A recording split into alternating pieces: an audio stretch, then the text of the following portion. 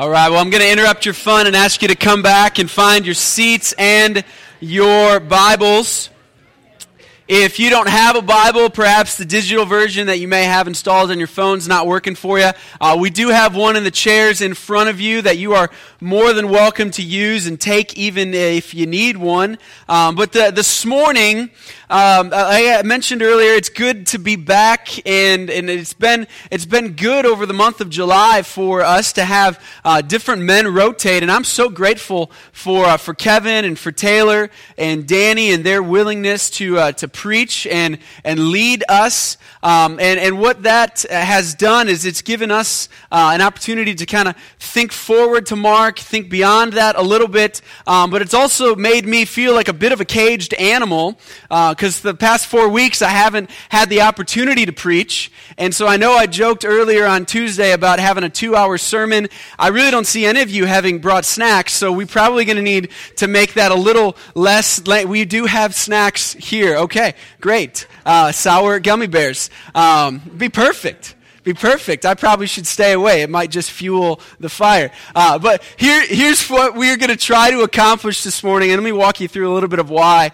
We're at Mark 10 this morning, and over the next 4 weeks, we're going to take the 10th chapter of Mark, and we're going to preach through that. And as I said, then August 30th, we're taking a 5-week break. We'll come back in October and hit 11 to 16 in Mark. If you've looked at Mark, or perhaps you're just turning there, you're going to see that in Mark 10, the first 12 verses, Jesus is teaching on divorce. And so if you would put down a list of things that probably are good things to avoid your first year to preach through, I bet you divorce would make the list. But yet here we are. And we're here because of this reason. We believe that the best posture for us as we approach the Scriptures on a Sunday morning is to walk through books of the Bible in the way that the Lord wrote them.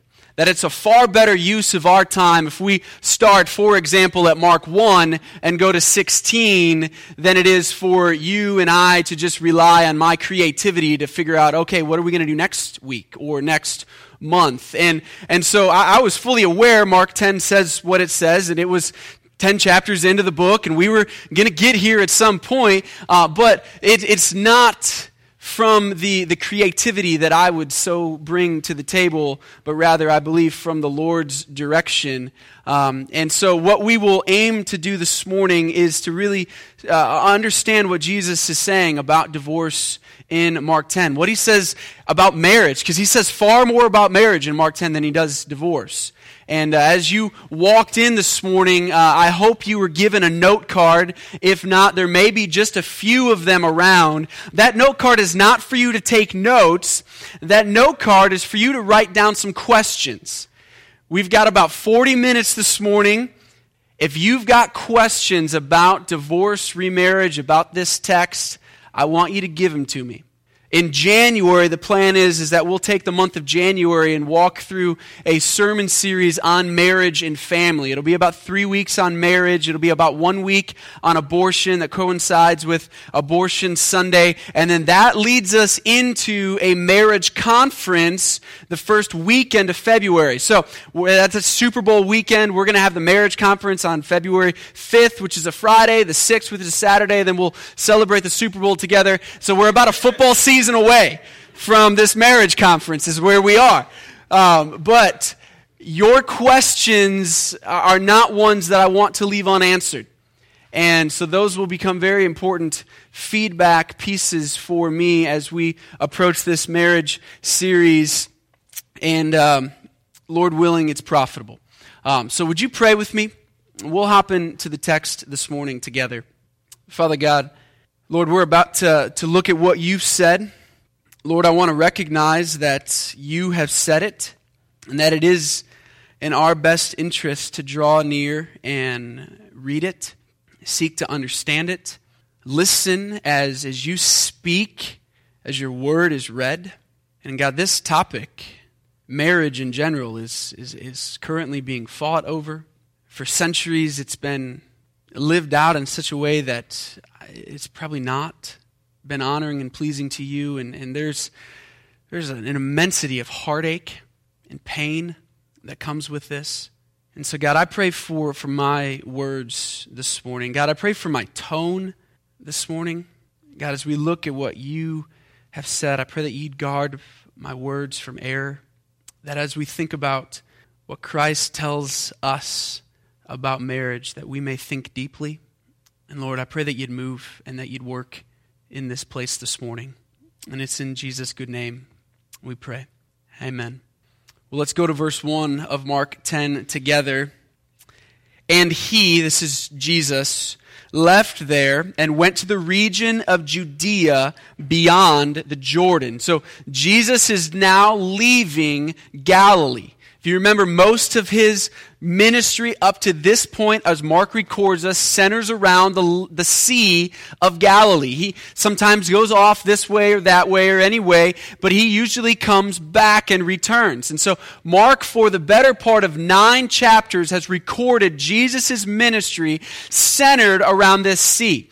Chapter 10 is a bit of a transition chapter because he's now marching and moving his direction to Jerusalem. We get to chapter 11, it's the triumphal entry. Mark will now devote 5 chapters in his book to the last week of Jesus' life. So you've got the better part of 10 chapters covering 3 years, 5 chapters covering a week. That's a bit of where we're going. So Mark 10 is a transitionary chapter for us, and Jesus is moving from the region of Galilee through Judea, beyond the Jordan, and the crowds gathered to him again.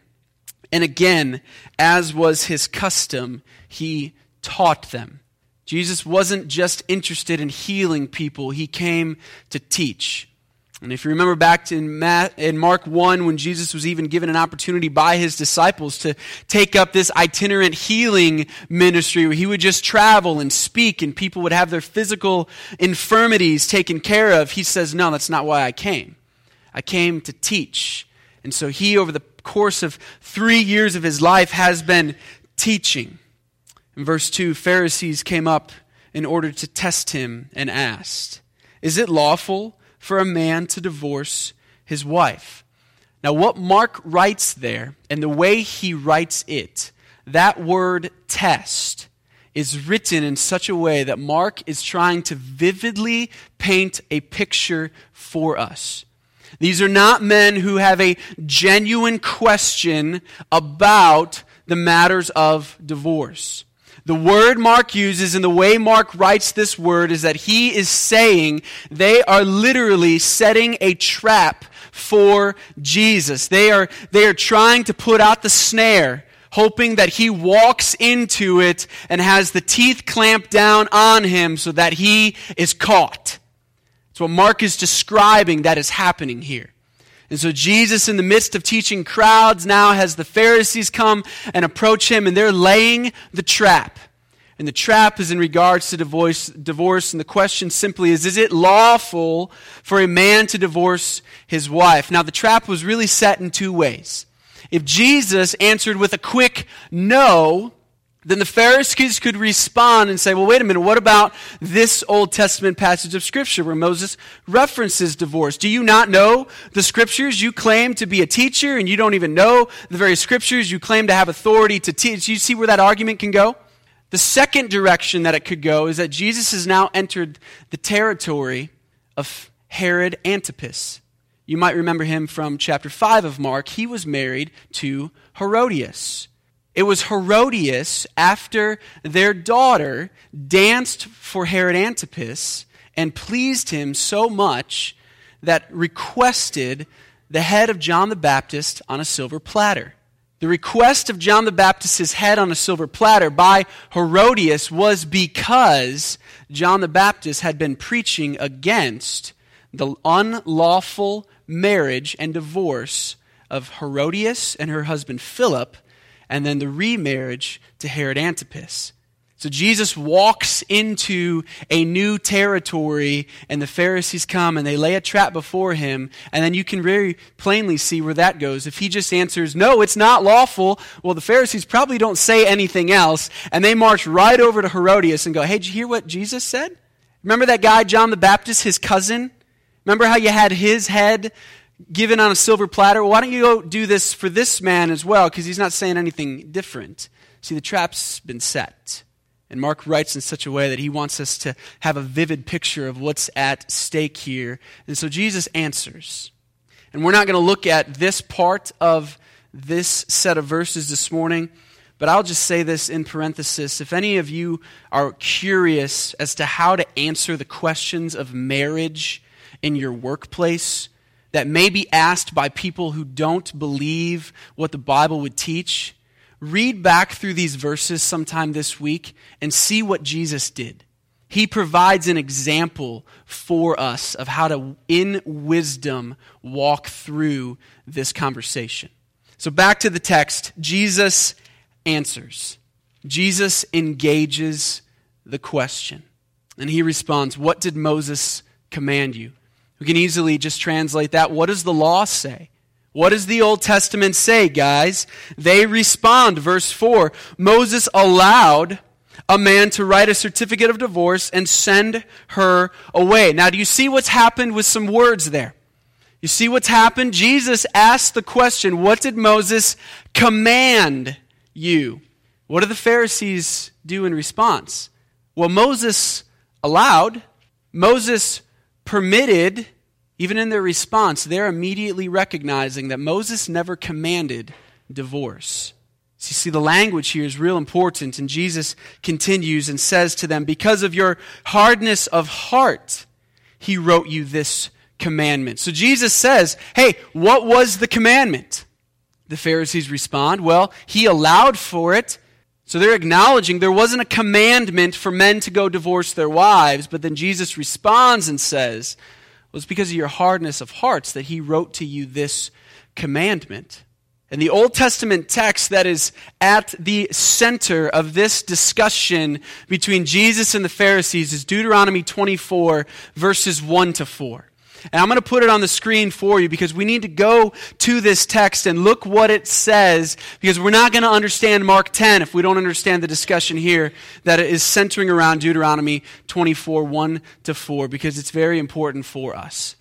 And so Moses writes, when a man takes a wife and marries her, if then she finds no favor in his eyes because he has found some indecency in her, and he writes her a certificate of divorce and puts it in her hand and sends her out of his house, and she departs out of his house, and if she goes and marries another man's wife, and the latter man hates her and writes her a certificate of divorce and puts it in her hand and sends her out of her house, or if the latter man dies who took her to be his wife, then her former husband who sent her away may not take her again to be his wife after she has been defiled. For that is an abomination before the Lord, and you shall not bring sin upon the land that the Lord your God is giving you for an inheritance. Deuteronomy 24, verses 1 to 4, is case law. It is a scenario that Moses puts forward and then gives a very specific command about. So let's break down the scenario. Maybe it's hypothetical. I suspect this was happening because of the Israelites moving out of Egypt, where the honoring and cherishing of marriage would not have been in play. And we see really the same thing in their midst as well. But this is a scenario. And so you see the word if show up several times. If's a conditional word. If paints a hypothetical situation for us. So when a man takes a wife, if she finds no favor, and it continues, or if she goes and becomes another man's wife, and if the later man dies. So there's all these conditions that have to be met. Well, Moses does end up giving a command, and we'll look at that in a minute, but this goes perhaps a little further, because the reason that we're told of the first divorce is some indecency. So if she finds no favor in his eyes because he has found some indecency, and he writes her certificate, he places it in her hand, he sends her out of his house, and she departs, then the conditions continue. Well, those two words, some indecency, are two hotly debated words. Not just hotly debated words in 2015, they were hotly debated words in the first century. Because there was really two schools of thought and interpretation about what these words meant. There was a very conservative group of the Pharisees that believed that the words some indecency in Deuteronomy 24 was about marital unfaithfulness, that it was about an affair, it was about sexual immorality, that it was about adultery. And so then you had the permission to divorce your wife, or there was the allowance for divorce because the marriage covenant had been broken. There was, though, a very, very liberal group of Pharisees that believed that the word some indecency meant whatever upset you at the time. And so literally, historians record for us that if a woman burnt dinner, she could be written a certificate of divorce. It could be placed in her hand. She could be booted out of the home. Now, last night I came home with Rita's without custard, and it was a bad night. I'm glad that she didn't give me the boot. But that probably could have been an indecency. I mean, that's the thoughts surrounding these words. I think that the some indecency words here were directly in reference to a view of women in marriage that saw them as commodities to be bought and sold, not as treasures to be cherished. I do not believe the words some indecency have anything to do with adultery, because Leviticus 20 and Deuteronomy 22 very clearly outline the penalty for adultery. And it was death for both parties. And I believe what you have here, what Moses is writing about in Deuteronomy 24, is a view of marriage and women that saw them as commodities to be owned and sold and used at the selfish indulgence of sinful men, that if they weren't pleased, they could give them the boot. Well, there is a command in Deuteronomy chapter 24, and I believe this is the command that Jesus is writing about. And so you have the word then. Deuteronomy 24 leads off with the word when. Hey, here's the scenario. Then, here's the command. Her former husband who sent her away may not take her again to be his wife. That's the command in Deuteronomy 24, verses 1 to 4. Moses does not command divorce. He does not actually speak for or against divorce. He is, though, speaking into a culture that was aggressively divorcing their wives for every little reason under the sun. And he says that if that is to be the case, husband A cannot go and remarry his wife if husband B either divorces her or dies. There's a lot of cultural things that we're just not going to step into this morning, but what this law does, what this commandment does, is that it actually gives rights to women in this society. And I could walk you through that and I believe prove why that's the case. If you want to ask for those specifics later, let's go there. But I believe this command gave women rights within this society where the prevailing opinion was, if they don't please me, I'm done. This is the passage that Jesus and the Pharisees are having their discussion about. And lest we think that we have it perhaps a little worse, that divorce is a little bit more common today than it might have been then, our divorce laws require a greater burden of proof than the divorce laws in the first century did. So getting a divorce in Pennsylvania in 2015 is more difficult than getting a divorce in the first century was. In Rome, Mark writes to a group of Romans. In Rome, a first century historian comments, "Is there any woman that blushes at divorce now, that certain illustrious and noble ladies reckon their years not by the number of counsels, but by the number of husbands, and leave home in order to marry, and marry in order to be divorced?" So a first century historian who is writing about what is happening in the time with the group of people that Mark writes his gospel account to, comments that women in Rome were not measuring time by what society did or by what the city council did, but by how many husbands they had. And they left home in order to marry, but they only got married so they could go and get divorced. So we're not dealing with just a 2015 issue. This has been a heart issue for the past 2,000 years. This goes back a couple thousand years before the first century because Moses writes about it and into it. This has been an issue for a long time. And Jesus and the Pharisees are having this conversation. And so it is because the hardness of your hearts, verse 5, that he wrote you this command. So the command was that husband A couldn't remarry wife. And it was because of the hardness of their hearts. They saw women as commodities to be owned and bought and sold and traded and gotten rid of if they weren't pleased. And Moses said, no, we're done with that. They viewed marriage more from the perspective of when was it going to be over rather than this will last a lifetime. And I've been thinking about that over the course of this week, and I'm training for the Mad Anthony half marathon, which is in about 6 weeks. And so I went for a run earlier this week and was planning to do about 4 or 5 miles or so. And it had been about 4 or 5 days since I had run. And I've noticed that if I don't continually run, it gets harder to get back into it. And kind of got to get everything re-lubricated and moving around. And I found myself on my run on Thursday at about mile 2, just completely out of gas, wanting nothing more than to stop. And as I'm running, this picture, this illustration came to mind that there have been runs that I've done where 2 miles in, it's like, it's a joke. Like you're stopping 2 miles in, and yet that was the only thing on my mind. And sure enough, I got to about the 3-mile mark, and I'm done. I got to stop. And my focus was on when I could stop, not on, you know what, let's go complete the 4 miles. And these men in Deuteronomy 24, I believe these Pharisees in Mark 10, are asking about marriage in such a way that their focus is on, well, when will this end, rather than this lasts a lifetime.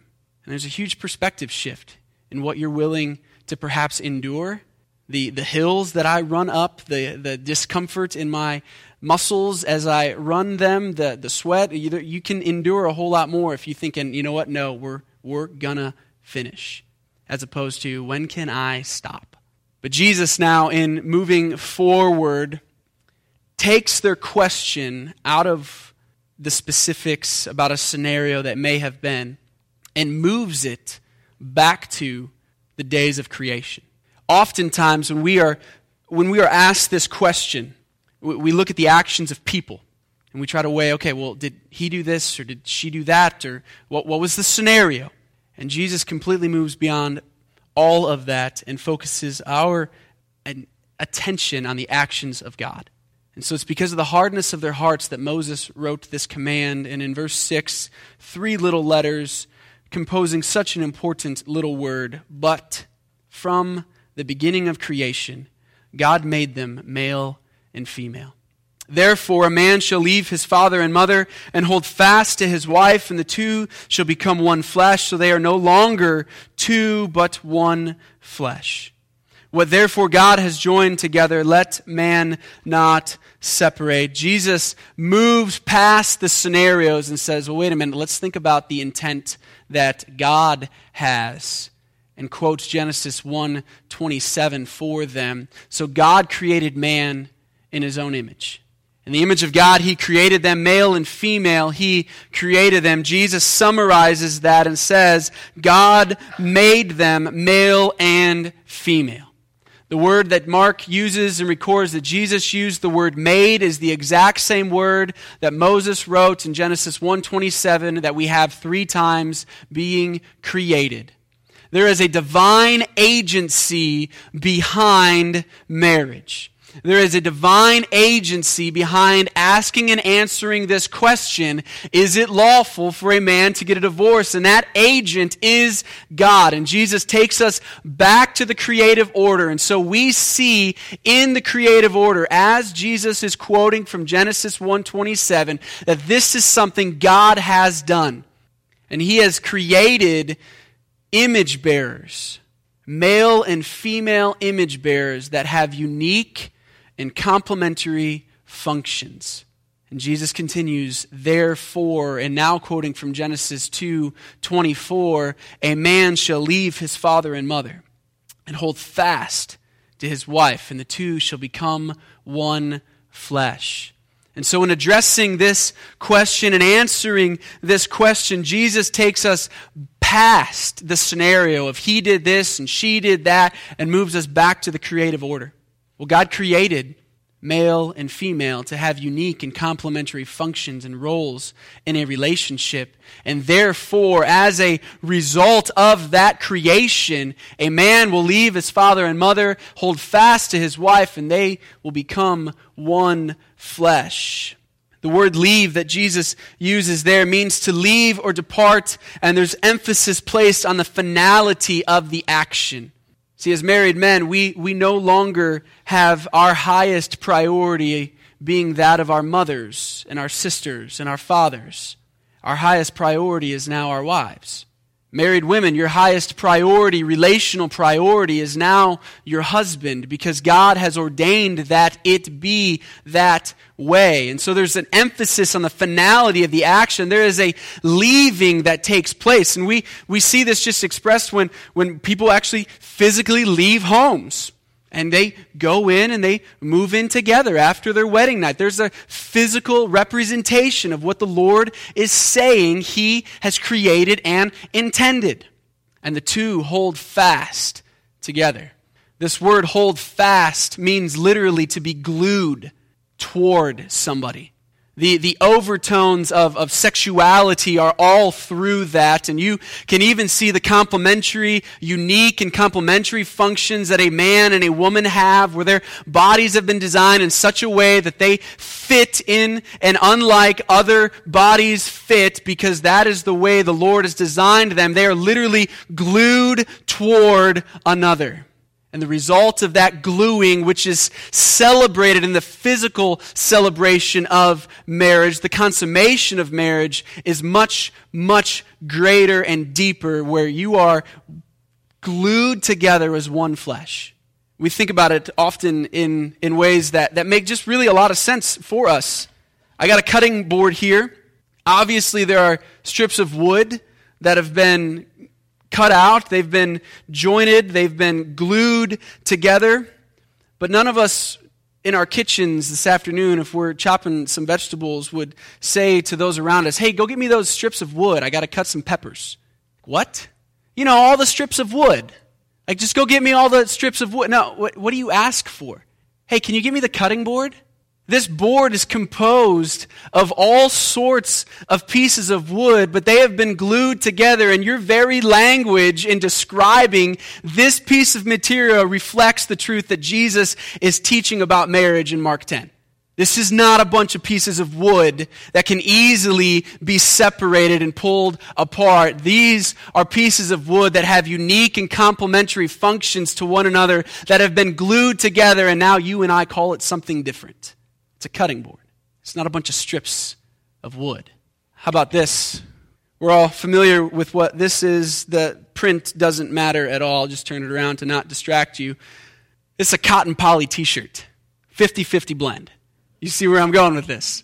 You're not tomorrow morning or today after church going to go, I really need to go find those threads of polyester and those threads of cotton and put them on. Now, you speak that way. Your spouse or your roommate or whomever is going to go, are you out of your mind? Now you say, hey, I'm going to go put on a t-shirt, right? We refer to this as one when we know that it has been formed and fashioned together by two separate things. This is what Jesus is saying. We have language, we have ways and pictures all throughout our lives that express this truth that Jesus is getting after. And so Jesus, in answering the question, is it lawful for a man to get a divorce, moves way past that and does not speak to the scenarios. He speaks to the permanence of the union that God has created, the intricate weaving that the Lord Himself has done in bringing two people together and gluing them so that they are now one. This is the argument. This is the answer that Jesus gives as He responds to the Pharisees. And He says in verse 9, it gets quoted at most weddings, at the tail end, perhaps after the kiss, maybe right before, depending on how ambitious the bride and groom are. But you have what, therefore, God has joined together, let man not separate. Again, do you see divine agency?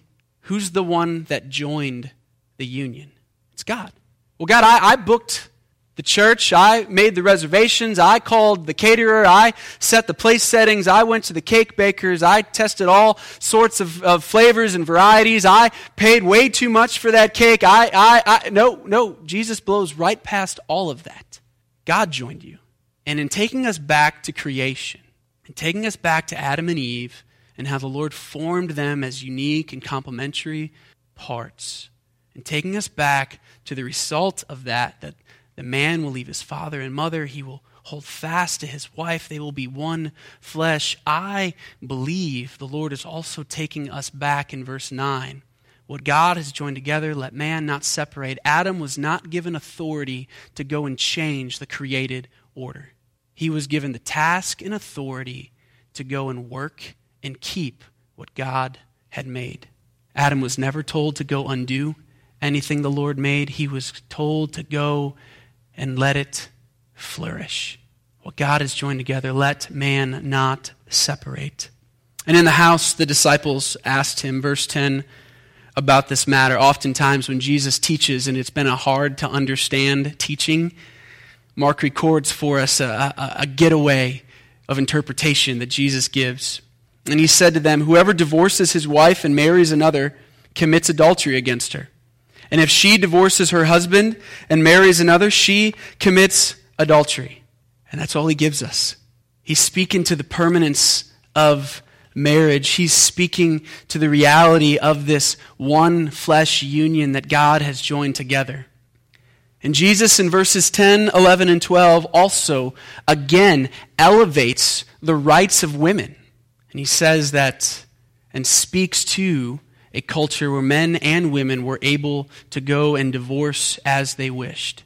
It says that if they divorce and go and remarry, they have committed adultery.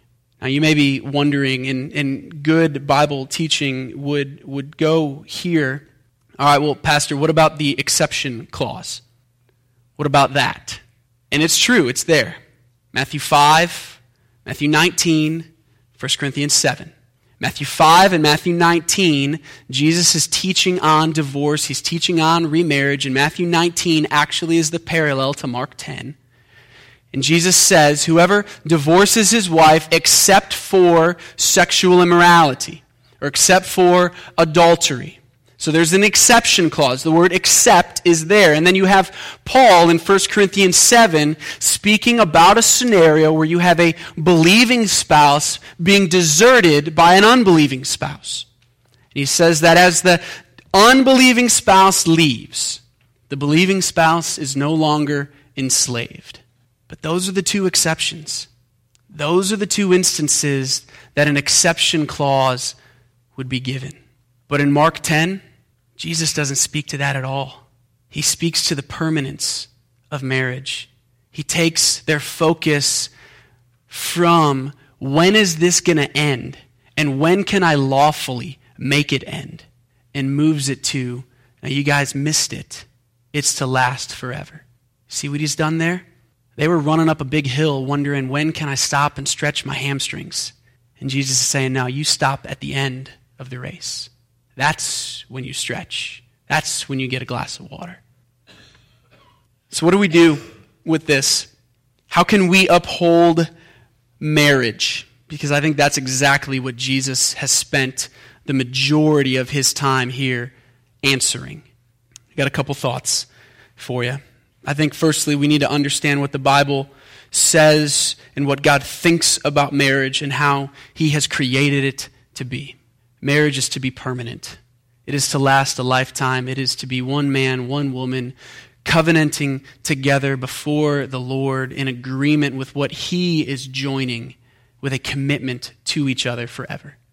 I think we proactively can pray for the Lord's help. There's a little prayer that I pray often, and it's this, and it may just sound old-fashioned, but it's probably the best I got. Lord, knit my heart to this woman. Simple little prayer I pray often because I want him working on my heart. I want to have a heart that's humble enough and soft enough that it's willing to take the work and it's willing to do everything that I can and need to do to pour into the life of this woman. So I pray, God, help me stay. Knit my heart to her. Help me cherish her. Help me love her. We can proactively get after it in that way. But how about this question? What do we do if there has been divorce and remarriage? What do we do where if we can just call it what it is, and Mark 10 says what it is, what do we do where there's sin in this area? We run to the cross. That's what we do. We run to the cross because His grace is greater than our sin. And so if that's been a part of your story, if that's been a part of your history, and you've not ever repented of that, run to the cross. 1 John 1:9 says that if you confess your sin, He is faithful and just to cleanse and forgive of all unrighteousness. Folks, divorce is not the unpardonable sin. Perhaps 40 years ago, the church taught that. Currently, the church is kind of working itself through how homosexuality is the unpardonable sin, and that's not true either. We can oftentimes pick things out of a list and go, that's the one you don't want to ever do. That's the one that might be past His forgiveness, and it's just not biblical. His grace is greater than our sin. So run to the cross. Repent. Confess. And that repentance may actually need to include you repenting to the spouse that you divorced. You repenting to the children that were a part of that divorce. We're told to go and confess our sins to those we have sinned against. But there is grace and freedom and cleansing in taking care of that business, in running to the cross, in owning our sin before the Lord and knowing that He, as the one who has died for it, will take it and separate it as far as the east is from the west. And there's no east pole and west pole. Those two things never touch. But if you don't repent of it, if you don't confess it, you're not cleansed of it. It's not been removed from you. If you have repented and you have confessed, I want you to be real careful that you do not allow Satan, who is the accuser of the brethren, to in this moment heap lots of guilt and condemnation and shame on you. He's really good at doing that. But God's word says if you have confessed and repented, you have been cleansed from that unrighteousness. Your sins have been separated as far as the east is from the west. There is no condemnation. So if you have taken care of that business with the Lord, then you don't need to go and do it again. It's been done. It's been covered. His grace is greater than our sin. And we run to the cross because at the cross we find His mercy, His grace, His forgiveness, and it's greater. And so as we close this morning, I asked the band to lead us in that hymn, Grace Greater Than Our Sin. And just the very words of that hymn alone should stir in us many reasons to sing. Perhaps there's some specific reasons in regards to this particular topic. But I would encourage you and I would exhort you and I would plead with you that you would run to the cross. That if repentance is needed, that you repent and you run to the cross. While the band is playing up here on the platform, I have strips of cotton poly t-shirts. I've got a friend who works in the screen printing business, and he overnighted these to me from Indiana. And so they're intended to be a reminder for you. I mean, we've got wedding rings, we've got pictures, I see Carrie every day. I'm reminded of my marriage to her, and yet I wanted to give you an image that I believe Jesus gave us in Mark 10 about the intricate weaving together of two unique and complementary people into one. And so there's a pile of them on this side, there's a pile of them on that side, and as the band is playing, I would just ask you to come and get one. Have it be a reminder. Maybe it's a bookmark that goes in your Bible. Maybe it hangs on your bathroom mirror. Maybe you stick it in your wall. You put it where it's going to remind you. But this is the picture of marriage. It's two becoming one. And becoming one in such a way that they're no longer distinguishably different. They're now uniquely something that they were not before. And so as the band plays, come. If you're not married, perhaps one day you hope to be married, still, come. Perhaps you're widowed, still come. There's not many times that I've spoken with a widower that I've not been left with the distinct, palpable impression that they understand the beauty of what they had in ways they never did when their spouse was alive. They know this now. And that's to be celebrated all the same.